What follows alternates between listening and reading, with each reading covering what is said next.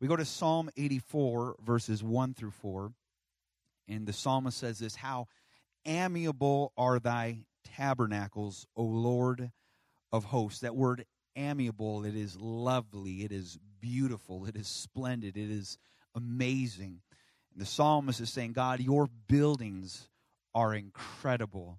This temple of God, this is amazing. It's immaculate. It is splendid. And so verse 2, he goes on to say, my soul longs, yea, it even faints for the courts, the property of the Lord. In my heart, my flesh cry out for the living God. For you see, the sparrow has found a house, and the swallow has found a nest for herself. But not just for themselves. What they have found is a place where they can lay their young.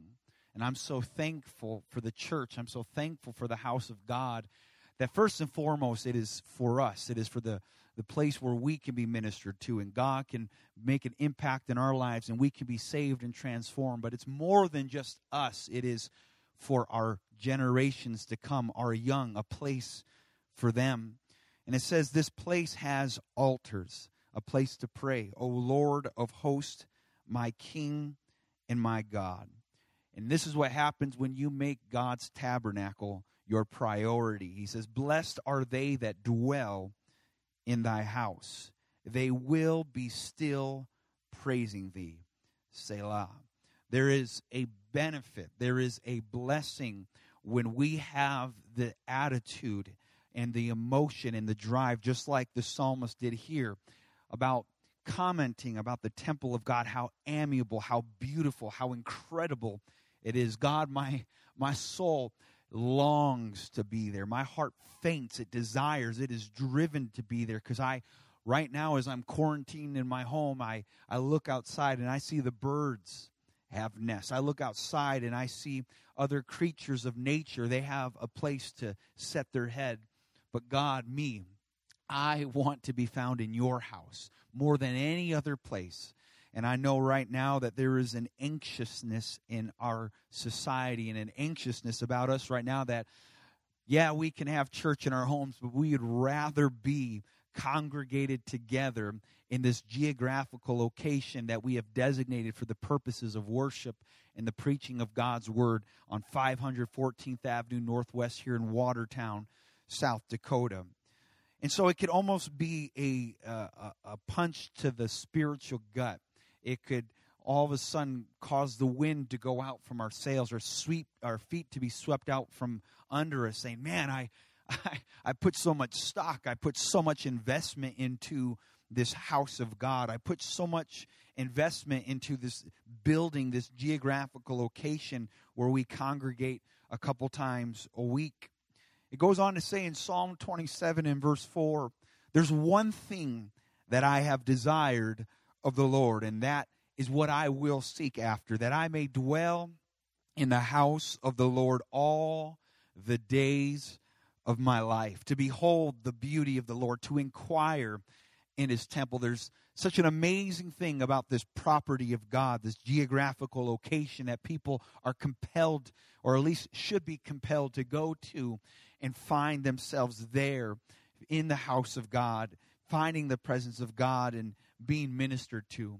It's like what David said in Psalm 122 and verse 1. He says, I was glad when they said unto me, let us go into the house of the Lord. See, David, he really had a reason to be excited. He had a very genuine reason to be enthusiastic about attending the house of God, because David's house was not quarantined for a week or 2 weeks or a couple months. David's family was quarantined. It was forbidden to go to the house of God for 10 generations. According to the law, it forbade him from going because of an illegitimate birth that occurred. The law said for 10 generations you cannot go to the house of the Lord. And you better believe he was glad when the quarantine was lifted, when the limitations of his family of generations being at the property of God's house. David was like, I was glad when they said unto me, I can be in the house of the Lord. I'm so excited to be in God's house. But once more, here we find ourselves separated from a geographical location. We find ourselves in a distance. We find ourselves separated from the very thing that we've been trained to love, the thing that we've been disciplined to be a part of, the very thing that's a part of our DNA of what we do as Christians, what we do on Sundays, what we do on midweek services. We find ourselves in this valley of separation. In the New Testament, John chapter 4 and verse 20, Jesus is found in this setting, and he is talking to a woman at a well.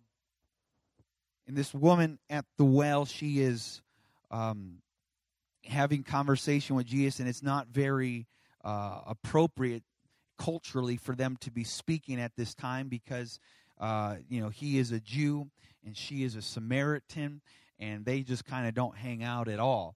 And so that's why she would go out to this well at that time of day, not just because she was a Samaritan, but because she has lived a very unclean life, a very sinful life. And so she didn't want to be the talk of the town in front of everybody. She'd rather have people talk behind her back. And so she would go at the worst time of day, at the heat of the day, to go get water at the well. And Jesus is there, and they begin to have this conversation, and she's taken back that, one, someone is there, two, that this Jew would talk to her, a unclean Samaritan. And as they're having this conversation, she makes this statement as we look into this moment here in verse 20. She begins to talk to Jesus and say, our fathers worshipped in this mountain, but you say that in Jerusalem is the place that men ought to worship. There was a disagreement as to the geographical location, the property as to which prayers and praise would go forth to the God that they served. And Jesus replies to her in verse 21. He says, woman, believe me, the hour is coming where you're neither going to worship in this mountain or worship at Jerusalem. Those aren't going to be the two confined locations of debate of worshiping the Father. He goes on to say in verse 22, you worship ye know not what, but we know what we worship, for salvation is of the Jews. But the hour is coming, and now is, when the true worshipers will worship the Father in spirit and in truth. He doesn't say they're going to worship the Father in this mountain. He doesn't say they're going to worship this Father in Jerusalem. He doesn't say they're going to worship Father in brick and mortar. He says the worship that is going to come and the worship that now is been opened up to the world is to worship in spirit, not merely confine it to a geographical location, because spirit transcends brick and mortar. Spirit transcends borders. Spirit transcends laws. Spirit transcends the natures that we are so confined to and accustomed to, the traditions that we are bound by and that we continue to live our lives in compliance with. But Jesus says it's not going to be that way anymore. You will worship in spirit. And when you get to that place in the spirit, you can worship very true, very liberated. There's a truth. There is a right way to worship God, because God is seeking that kind of worship towards him. For he says in verse 24, God is a spirit. He does not say God is a building. He does not say God is a property. He says God is a spirit.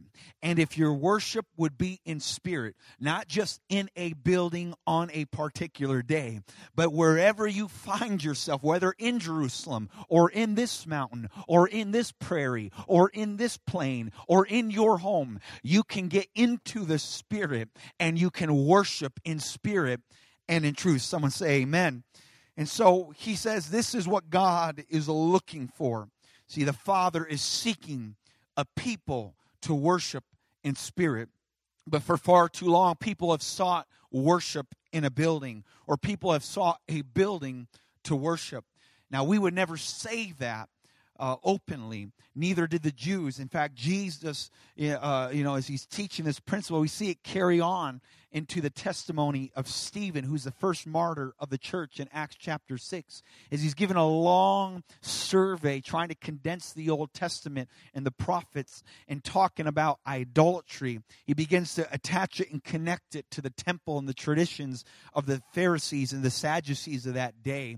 And ultimately, they finally understand what he is saying, that you are no different today than you were back then. You still have idols, and your idol is a temple. Your idol is a geographical property, and God is not a building, and God is not material. God is spirit. I'm telling you right now, though we may be removed from our accustomed building right now, we have the promise of God that this building is not to be our idol. This geographical property is not to be where we confine in our praise and our worship to. Wherever we are, we can tap into the Spirit. Wherever we are, we can tap into the truth. And that is what God is looking for. In the book of Mark chapter 13, the disciples are with Jesus, and they're by this temple.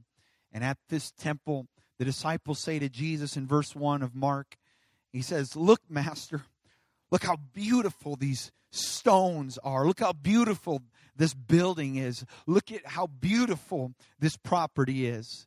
And it is a miraculous sight because God is the one who commissioned it. God commissioned the very first temple. For those who are against, the concept of building, God's the one that initiated it. I know that, we cannot confine God to a building, but God still set it in motion. And there was a beautiful tabernacle in the wilderness. But from there, after Moses and them built that, there was the Temple of Solomon, which took 7 years to build this temple to the Lord with the best of materials out there. But then the children of God disobeyed, rebelled, and that temple that was built by Solomon was completely demolished and destroyed. And after this building was destroyed, after 70 years, their commission goes forth again for a building to be rebuilt, reconstructed as a house of worship for God. And they did it in perilous times. They did it in the most difficult moment and era possibly imaginable. But they did it by the miraculous provision in hand of the Lord. And the prophets were encouraging, the ministers were encouraging the people to build the temple of God. Before they even built walls, they built the house of God. Before they had defense mechanisms, they laid the foundation of God. And when they went to rebuild the second temple, it was a beautiful moment, but it was a pitiful moment, because as they laid the foundation, there was a great rejoicing in that day. But at the same time, there was a tremendous wailing and weeping as people remembered what the previous temple looked like, how glorious it was as it was built in the days of peace and wealth and prosperity by Solomon. And now they have this sorry excuse for a building. But the prophet of God, moved by the Holy Ghost, began to cry out, "You look at this place and it looks terrible, but the latter house will be greater than the former." It was a prophecy. And sure enough, here we are in the days of Jesus.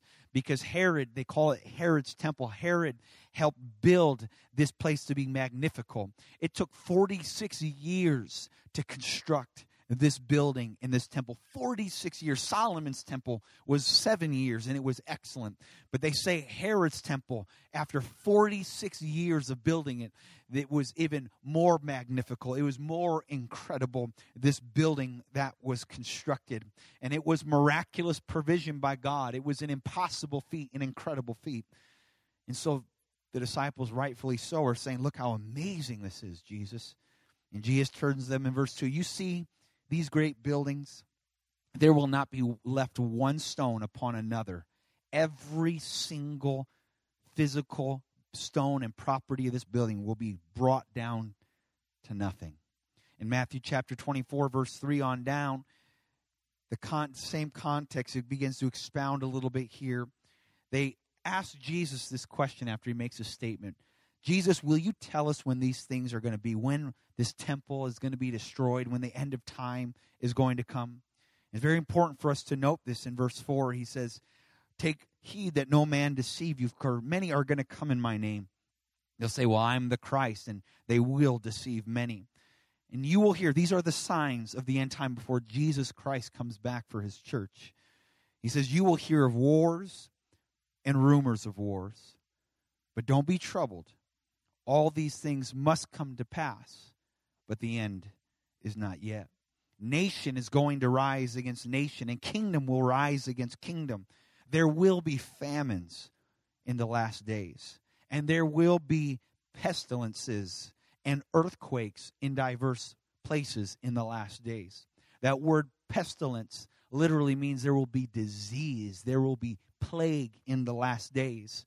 And right now, this is one of the rare moments ever recorded in history. There are a number of times where there were plagues that begin to spread. But this plague that is upon us right now, and I'm not saying this plague is of God. I'm not saying this plague is of the devil. I'm not talking that COVID-19 has to do with one realm or the other. It simply is there. And Jesus did give us a preview that the climate and the atmosphere of the last days, there are going to be earthquakes all over. There are going to be pestilences, disease worldwide. There's going to be famines. And he says this interesting statement in the next verse, verse 8. But these are just the beginning of sorrows. We think this is big, but it's just the beginning of sorrows. He says, then after that, there will be people delivered to be afflicted and killed, and people will be hated of all nations for my name's sake. Every nation worldwide united as it is right now on how to stop a virus. The world will be united how to stop a name. And that name is Jesus, and it's above every name in heaven and in earth. And he says many people will be offended.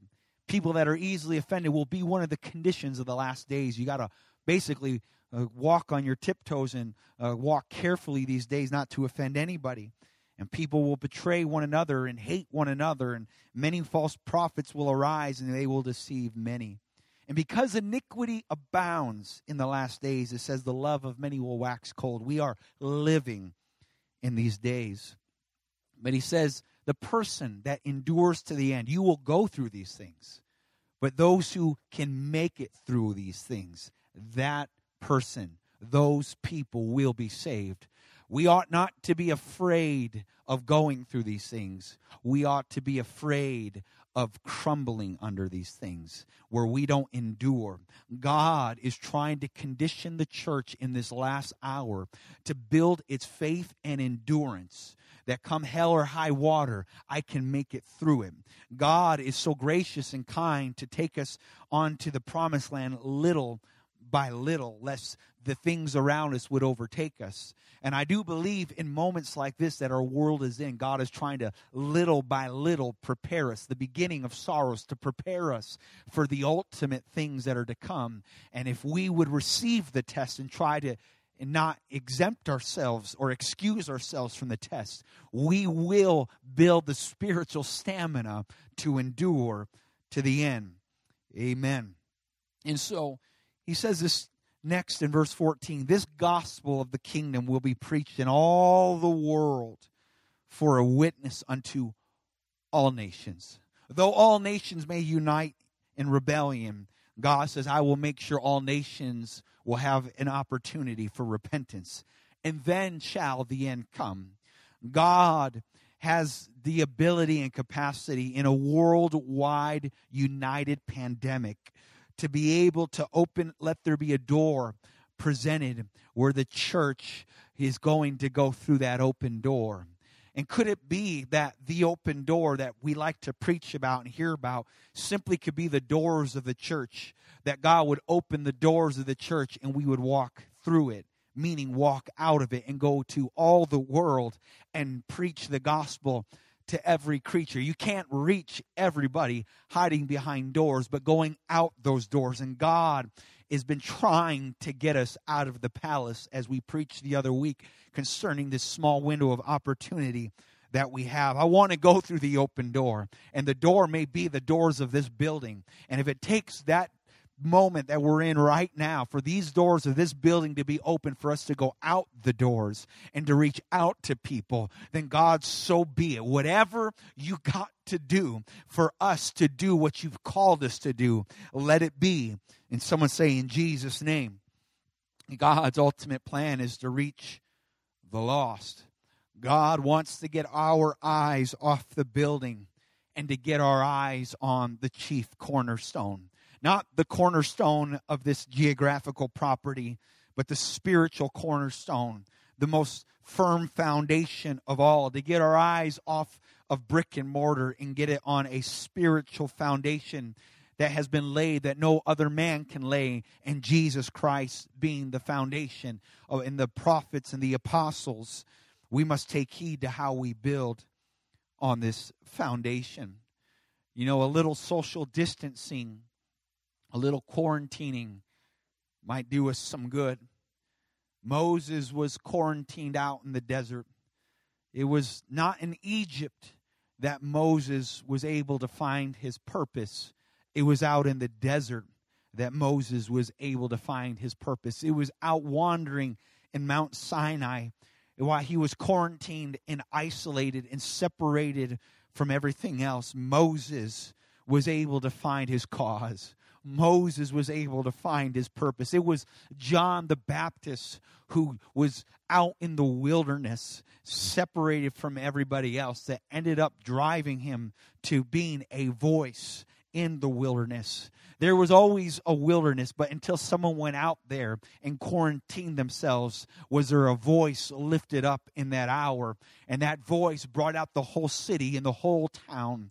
Could it be in this quarantine, this separation and social distancing, that we're never closer than we've ever been spiritually, as we have socially distanced ourselves, that we become spiritually in proximity to our cause and to our purpose? Jesus was driven of the Spirit into the wilderness. He would go alone to pray, and in that time of quarantine, if that time of his closet prayer, those times of isolation, that is when he left the fasting of 40 days and went back into society. After quarantining of 40 days, when he went back into society, he came back in the power of the Spirit of God. It was after that moment that Jesus went alone to pray, and when he came down after an all-night prayer meeting, that he was able to select his 12 disciples who became the apostles. It was a man named John the Beloved, one of the apostles, one of those disciples that was doing a work of God closer to Jesus, that when he was quarantined and he was separated on the Isle of Patmos, on this island all by himself, it was there that he was able not only to minister to the people of his day, but to minister of the people of a millennia later, that he was able to minister to us in this hour, to give us a glimpse and a preview of the days to come. It was a person quarantined and isolated in a prayer closet that got revelations from heaven and insights from above. It was the Apostle Paul, though he traveled the world and made the most of it to spread the gospel. Perhaps most effective thing that he was able to do was when God mandated a quarantine in a jail cell. It was there in isolation that he gave himself to prayer, and he gave himself to writing the scripture. And the scriptures, these letters that we have called the Bible, the epistles, are here today because a man was separated. I know that we may feel anxious and we may feel claustrophobic in this quarantine moment, but I hope that we can take a lesson from Moses, that we could take a lesson from John the Baptist, from Jesus Christ, from the Apostle Paul and John the Beloved, that we in our isolation, this segment that we're in right now, we can become more effective than we've ever been because we've been alone with God. But if we make the mistake of some others, that we don't try to distance ourselves from society. We try to keep ourselves in the stream of it all. We try to keep ourselves entertained with it all. And we must be careful what we entertain, because we can sometimes entertain angels unaware. And there are good angels and there are bad angels. And we should be cautious of what we open ourselves to. I want to really quarantine myself, and I want to open myself up to God. I want the Spirit of the living God to flow through me. I don't want Netflix flowing through me. I don't want another movie going through me. I don't want another just feed and post of fear going through me. I want the presence of God to flow through me, because I know that the door is going to be open again. I know that this is going to pass, because this is only the beginning of sorrows. And so there's more to endure. And if I can build up my stamina in this moment of separation, when I go back out into society, when I go back out into the community, I'm going to come back like John the Baptist. I'm going to come back like Jesus, and I'm going to come back like Moses down that mountain of quarantining and separation, that when people see me, the last time they saw me, it was just a person. But the next time they see me, there's a glow about me. That is how I want to come out of COVID-19 quarantine. That's how I want to come out of this season. I want to come out looking different, sounding different, being completely transformed by being in the presence of God.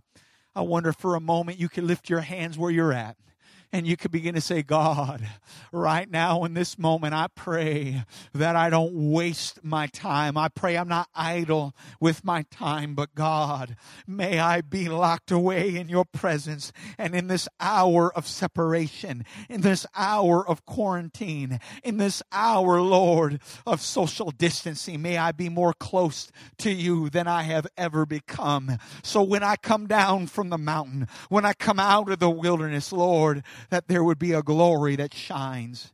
Someone say, in Jesus' name. Hallelujah. I'm just about done here. This temple that we have talked about was not without purpose. It was all for an example. You read in 1 Corinthians chapter 10. You read in the book of Hebrews that everything in the Old Testament, before you're so quick to just brush it off and make fun of geographical location and building, God's the one that designated that. God's the one that provided and miraculously made sure it happened and came to pass. It was all of God's master plan. It was the most beautiful blueprint by the master builder himself. And there was a process to get to the presence of God, the holiest of holies, starting all at an altar of prayer and repentance, and making our way into that holy place of God, in that altar of incense, and at the mercy seat. And it was a daily ministration. God was very particular about what the temple was to be. It was supposed to be daily ministration, daily approach to God. God was very particular about how the approach is to be, that it would be reverent and holy, that it would be daily repentance, daily altar sacrifice. It would be daily eating the bread of life, the word of God. It would be daily the altar of incense, the prayers going forth before God. It would be a holy approach to God. It would be a reverent approach to God, and there was to be no strange fire in this place. There was to be nothing foreign of God's presence in this place. It was a place where the fire should never go out. And if Sunday's the only time you get the fire, and now that you can't be even congregated in this temple, you will have your fire go out unless you are doing what God's master plan was to do. And that was to have a daily fire burning in your life of prayer. And though the temple, the building, can be removed, our American tradition, and I'm thankful for it, to be honest with you. I'm thankful that we have a geographical place that is designated for worship and prayer and teaching and sound doctrine. I'm thankful for all of that. But as this time of change is upon us in our concept of church, our American tradition concept of church is completely being shaken and waved in the balance. And I know it will circle back and we'll come back to this tradition, but I believe it's a moment for us to reboot. I believe it's a moment for us to get adjusted and get a revelation and a lesson in this entire process that God is trying to teach us. He says, look, this is what I want you to know in 1 Corinthians 3:16. that you are the temple of God. This building is not the temple of God. You are the temple of God, and that the Spirit of God dwells in you. But this is very important, that with this revelation that we are the temple of God and the Spirit of God resides inside of us, that in verse 17 says, if any man defile the temple of God. Now, what is a temple of God? Is it this building? It's you. You are the temple of God. And if you vandalize the temple of God, if you defile the temple of God, it says that there is a price to pay for that. It says, if you defile the temple, God will destroy, because God, his temple, is holy, which you are. He says it 3 chapters later in verse 18 through 20 in chapter 6. He says, flee fornication, sexual activity outside of the confines of marriage. He says, every sin that a man does is without the body, but the person that commits fornication sins against his own body. What? Know ye not that your body is the temple of the Holy Ghost, which you have of God? And don't you know that ye are not your own? You are God's property. You've been bought with a price. Therefore glorify God in your body and in your spirit, which are God's. I've heard this so many times over the years. I've been pastoring 14 years now. And I've heard it, people say, well, you know, if they accidentally cuss in church, or if they accidentally say something inappropriate in church, like, oh, I'm so sorry, this is the house of God. Or, you know, they'll take off their hat when they come in the house of God. Or, you know, they do certain things around the proximity of a building. They act differently. And they don't come into the church. I've never seen in 14 years someone come into this building and all of a sudden just light up a cigarette and smoke it, or, you know, crack open, you know, a 40-ouncer and begin to throw back and drink some alcohol. I've never seen that, because there's something inside of us that knows that this temple, this property is holy. But God says, no, you got this wrong. You're that property. You're that temple. Why don't you act that way with your temple? Don't treat this temple more reverent than you treat your temple, which is God's, and God gave you. God gave you your property. God gave you your building, which is your body. And if you wouldn't come to church and commit a sexual act in the pews, and if you wouldn't come to this church property, this geographical one, and light a cigarette, if you wouldn't come to this church property and do some profane thing, listen, God says, if that's how you act, that means you've made a building your idol. No, you are the temple of God. You are the building of God. And God's wanting to get us to recalibrate here and realize, I am the church of God. I'm the building of God. And now that a Sunday service congregating is not going on, that's not a vacation from God. That's not a vacation from moral behavior. It is an increased responsibility for us to be on our best behavior, because I'm not my own. I am God's property. I am the brick and mortar of God, and the Spirit of God wants to live in this property. Someone say, praise the Lord. 1 Peter chapter 2, verse 5 and 6. Ye also, as lively stones. You're the brick, he says. You're the property. And together we build a spiritual house, a holy priesthood, to offer up spiritual sacrifices acceptable to God by Jesus Christ. Wherefore also it is contained in the Scripture, I lay in Zion a chief cornerstone, elect precious, and he that believes on him should not be confounded. Unto you therefore which believe, he is precious. Unto them which be disobedient, the stone which the builders disallowed, the same is made the head of the corner. And a stone of stumbling, a rock of offense, even to them which stumble at the word, being disobedient, whereunto also they were appointed. Basically, he says this message of Jesus being the chief cornerstone is one that offends people and they stumble over this word. And just like they stumble over that, he says, this is no longer about these brick and mortar here. You're the brick and mortar. You're the property of Jesus Christ. And just like a moment ago, I made some strong statements that are basically just repeating what the Bible says, saying that you ought to treat your body, your property, as reverent as you have treated God on this property, because God dwells where you dwell. God is where you are at. He does not limit himself to this geographical location. And so some people listening right now, maybe you're stumbling over these concepts, but it's not a judgment of God being a mean jerk. He's just saying, look, you got to think more of yourself. You got to value yourself a little more. You're not just another body out there. You are the property of God. But because we think so low of ourselves, because we have so low self-esteem, because we've been raised with an inferiority complex, we don't treat this property like we treat this property. And God says, I got to do something here in this hour. I got to get you to reverence this property as much as you have reverenced this property.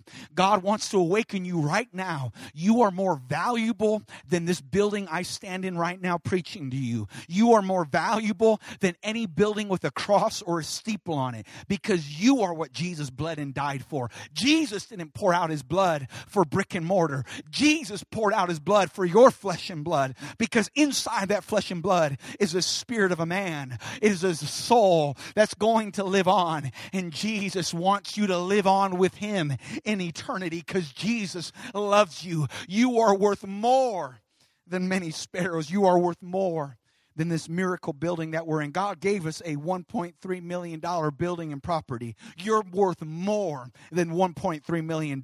You're worth more than anything that we have in this building. Would you pray right now? Jesus, I love you. Lord, help us to have the revelation.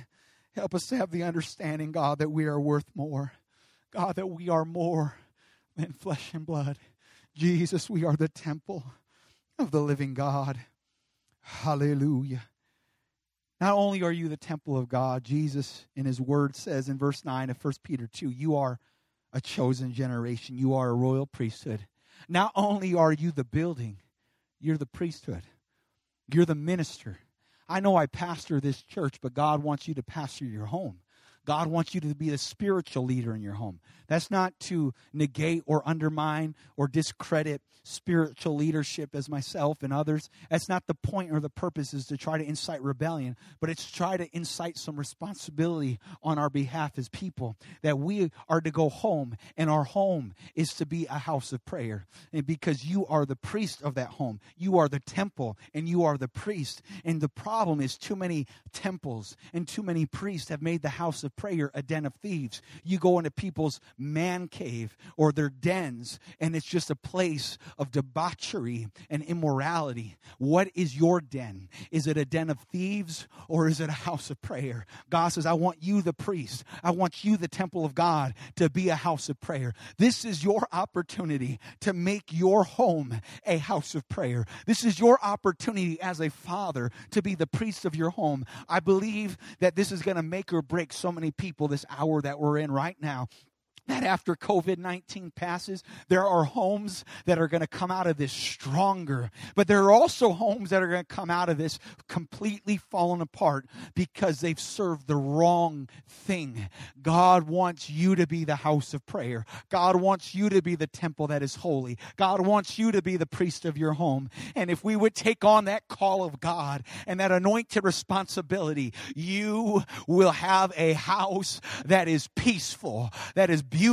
Because right now there's reports going forth of domestic violence and domestic abuse increasing right now because such stress is on people, and people lost their jobs, or people aren't used to being around their families so much, and they don't know how to even lead their families. But God is using this as a teachable moment for us right now. This is a teachable moment for you as a father, for you as a mother, for you as a child. This is a teachable moment where we make our homes not dens of thieves, not dens of immorality, not dens of, fighting and arguing and yelling, but a place of worship, a place of love and peace. I believe that with all of my heart.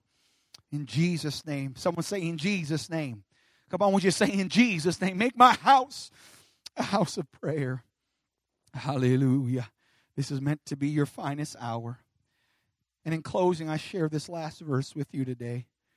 In Philippians chapter 2 and verse 12, the Apostle Paul speaking to the church. He says, wherefore, my beloved, as you have always obeyed, not as in my presence only, but now much more in my absence. Work out your own salvation with fear and trembling. Paul says, you know how to behave when I'm around and we're in the same building together. But the thing that causes me to rejoice is when there's a time of separation and you're actually doing better now because you've learned how to live for God in your home. And he says, because you've learned how to work on your own salvation with fear and trembling. Don't make this season a vacation from God. Make this season a school, a discipleship program, a boot camp in your home for God. It took Solomon 7 years to build that temple of God.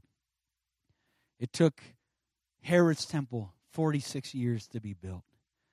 But Jesus says, I'm going to just wipe them both out. And this temple is going to be built in 3 days. Jesus said, destroy this temple in 3 days. I will raise it up. And you've been quarantined. You've been isolated away from society, from congregating in a church building. But you're going to raise up greater than Solomon's temple. And you're going to raise up greater than Herod's temple. Because there's someone in your home greater than Solomon. There's someone in your home greater than any brick and mortar. I'm thankful and I'm believing that when this season passes and we recongregate and reassemble together, because the Bible does talk about forsake not the assembling yourselves together as a manner of some is. It talks about that the house of God, which is the church of the living God. There is a time and a place we come together, but may it not be the only time and place that you're moral in talking to God. I pray in the name of the Lord Jesus right now that you would minister into every single home, God. I pray, Lord, that there does not need to be a fear or a worry that weighs on me how people are living in their homes right now. I pray, God, that they not only live for you in my presence, but I pray, God, that they live even more consecrated with you in my physical absence. I pray, God, this be the finest hour for the fathers in their homes right now. I pray this be the finest hour for mothers in their homes right now. I pray this be the finest hour for the kids in homes right now. I pray this be the finest hour for those single living in their homes right now. May this be our time in the wilderness. May this be our time in Mount Sinai, God. Lord, may this quarantine season, this social distancing season be, Lord, the closest we've ever got to you. And I pray in the name of the Lord Jesus Christ that when we come out of this, Lord, that we come out finer, that we come out stronger, that there is a glory that is upon us, that is the glory of God, that when people see our face and hear our voice, it is as if they see and hear the voice of an angel, the presence of God. May we leave from this moment as oracles of God. I pray this and I ask this in the name of the Lord Jesus Christ. I encourage you right now, if you feel the presence of the Almighty God in your home, you are the priest of your home, and there's an altar in your home. Would you take the next few moments right now as I turn this live feed off and I set this microphone down to begin to make your house a house of prayer? If you got a den in your home that's been a den of thieves, why don't you go to that place like Jesus and go ahead and turn some tables and change things around and say, God, I'm going to remodel my home. It's It's no longer going to be a den of darkness. It's going to be a place of light and purity and holiness. Would you make your house a prayer right now? Make it a place of prayer. Get your family gathered right now. Begin to call on the name of the Lord right now. Begin to pace where you're at and call on the name that is above every name. And God's Spirit will be with you. And God will help you purge your home and purge that temple. In the name of the Lord Jesus Christ, I loose you in the Holy Ghost right now. In Jesus' name.